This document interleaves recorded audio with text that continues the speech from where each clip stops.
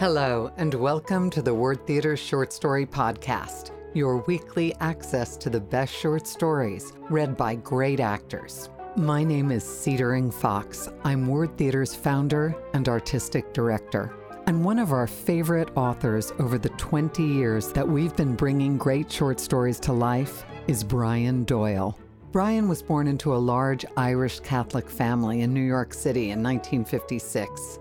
He was very, very prolific, and tragically, his life ended prematurely because he developed a terminal brain tumor.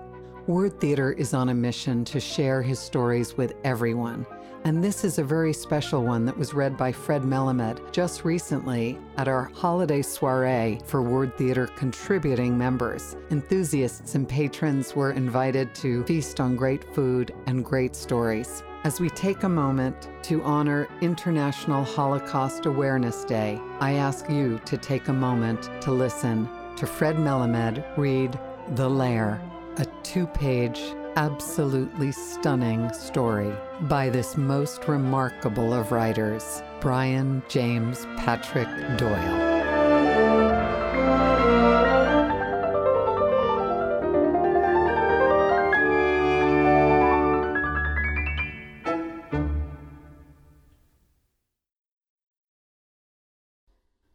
A while ago, a man delivered the most stunning speech I've ever heard.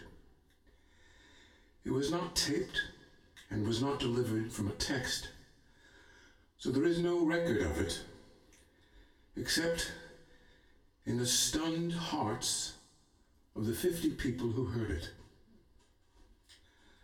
I've thought about his talk pretty much every day since then.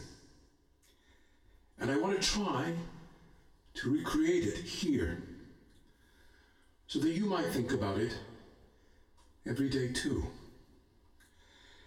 And perhaps then something might happen. The man who delivered the talk is a devout Buddhist. Twice in recent years, he traveled from his home in America to Auschwitz and Birkenau, the Nazi death camps in Poland. In these 2 dark scars on the earth, 2 million people were roasted because they were Jewish. People from all over the world now go to these same camps to pray.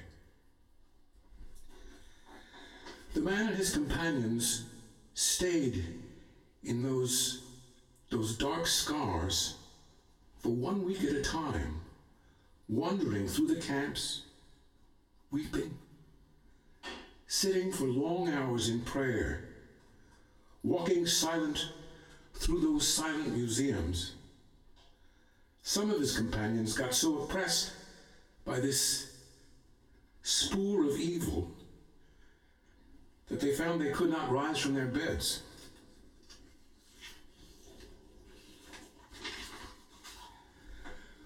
One night at Auschwitz, he told me, we were all gathered in one room, more than 100 of us, when a rabbi who was with us reached out with both hands and grasped the hands of the people that were standing next to him. Slowly, most of the people in that room began to hold hands, and then they began to sway a little bit, and some of them began to gently dance. And then, he said, there rose up in that room such a powerful joy that we felt stunned and speechless and got confused. Nearly every single person in that room felt that sweeping sense of joy. But not everyone, he said. Several people ran out horrified that there was dancing and joy here in the very lair of evil. what happened that night? I asked the rabbi, how could there be dancing at Auschwitz? I don't understand, I said. Help me find an answer.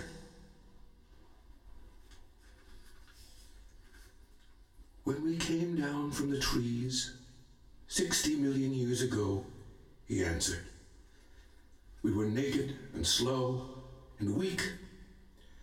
And in order to survive, we evolved superb brains and great ferocity and an endless thirst for killing.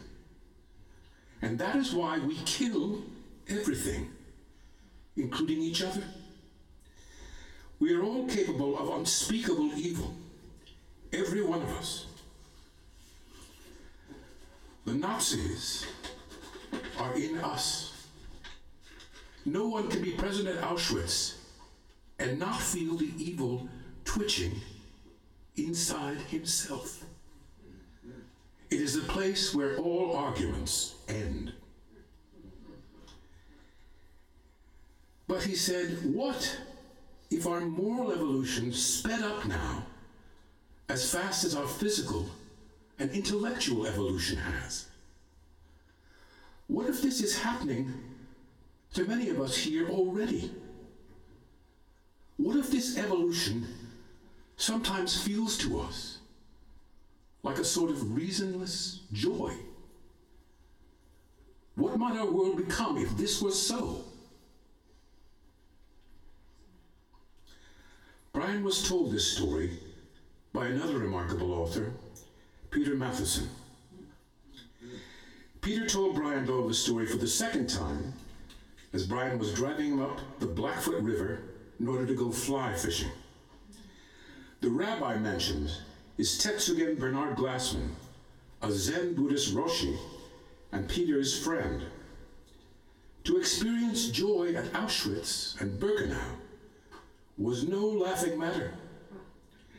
But as he told Brian the story, there was no doubt that Peter and the majority of the two groups of people, after a horrendous week there, were indeed assailed by a sustained kind of joy that moved everyone who did not flee to join hands and to gently dance, though only the joy itself ever knew why.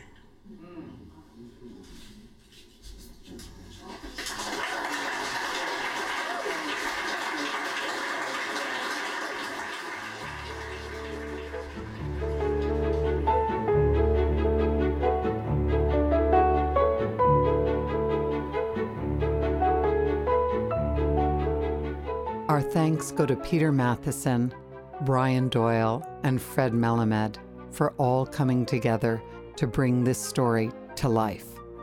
We really hope that you will support our work by becoming a patron or enthusiast member, and we hope to see you at our 20th anniversary celebrations, either in person in LA, New York, and London, or online. Patrons and enthusiasts have access to filmed versions of our events on their members page. Your support is vital, as stories are vital. Special thanks to LA County Department of Arts and Culture, who help fund our podcast. Special thanks always to Jonathan Sachs for composing our theme music, and to our wonderful podcast editor, Jason Lee.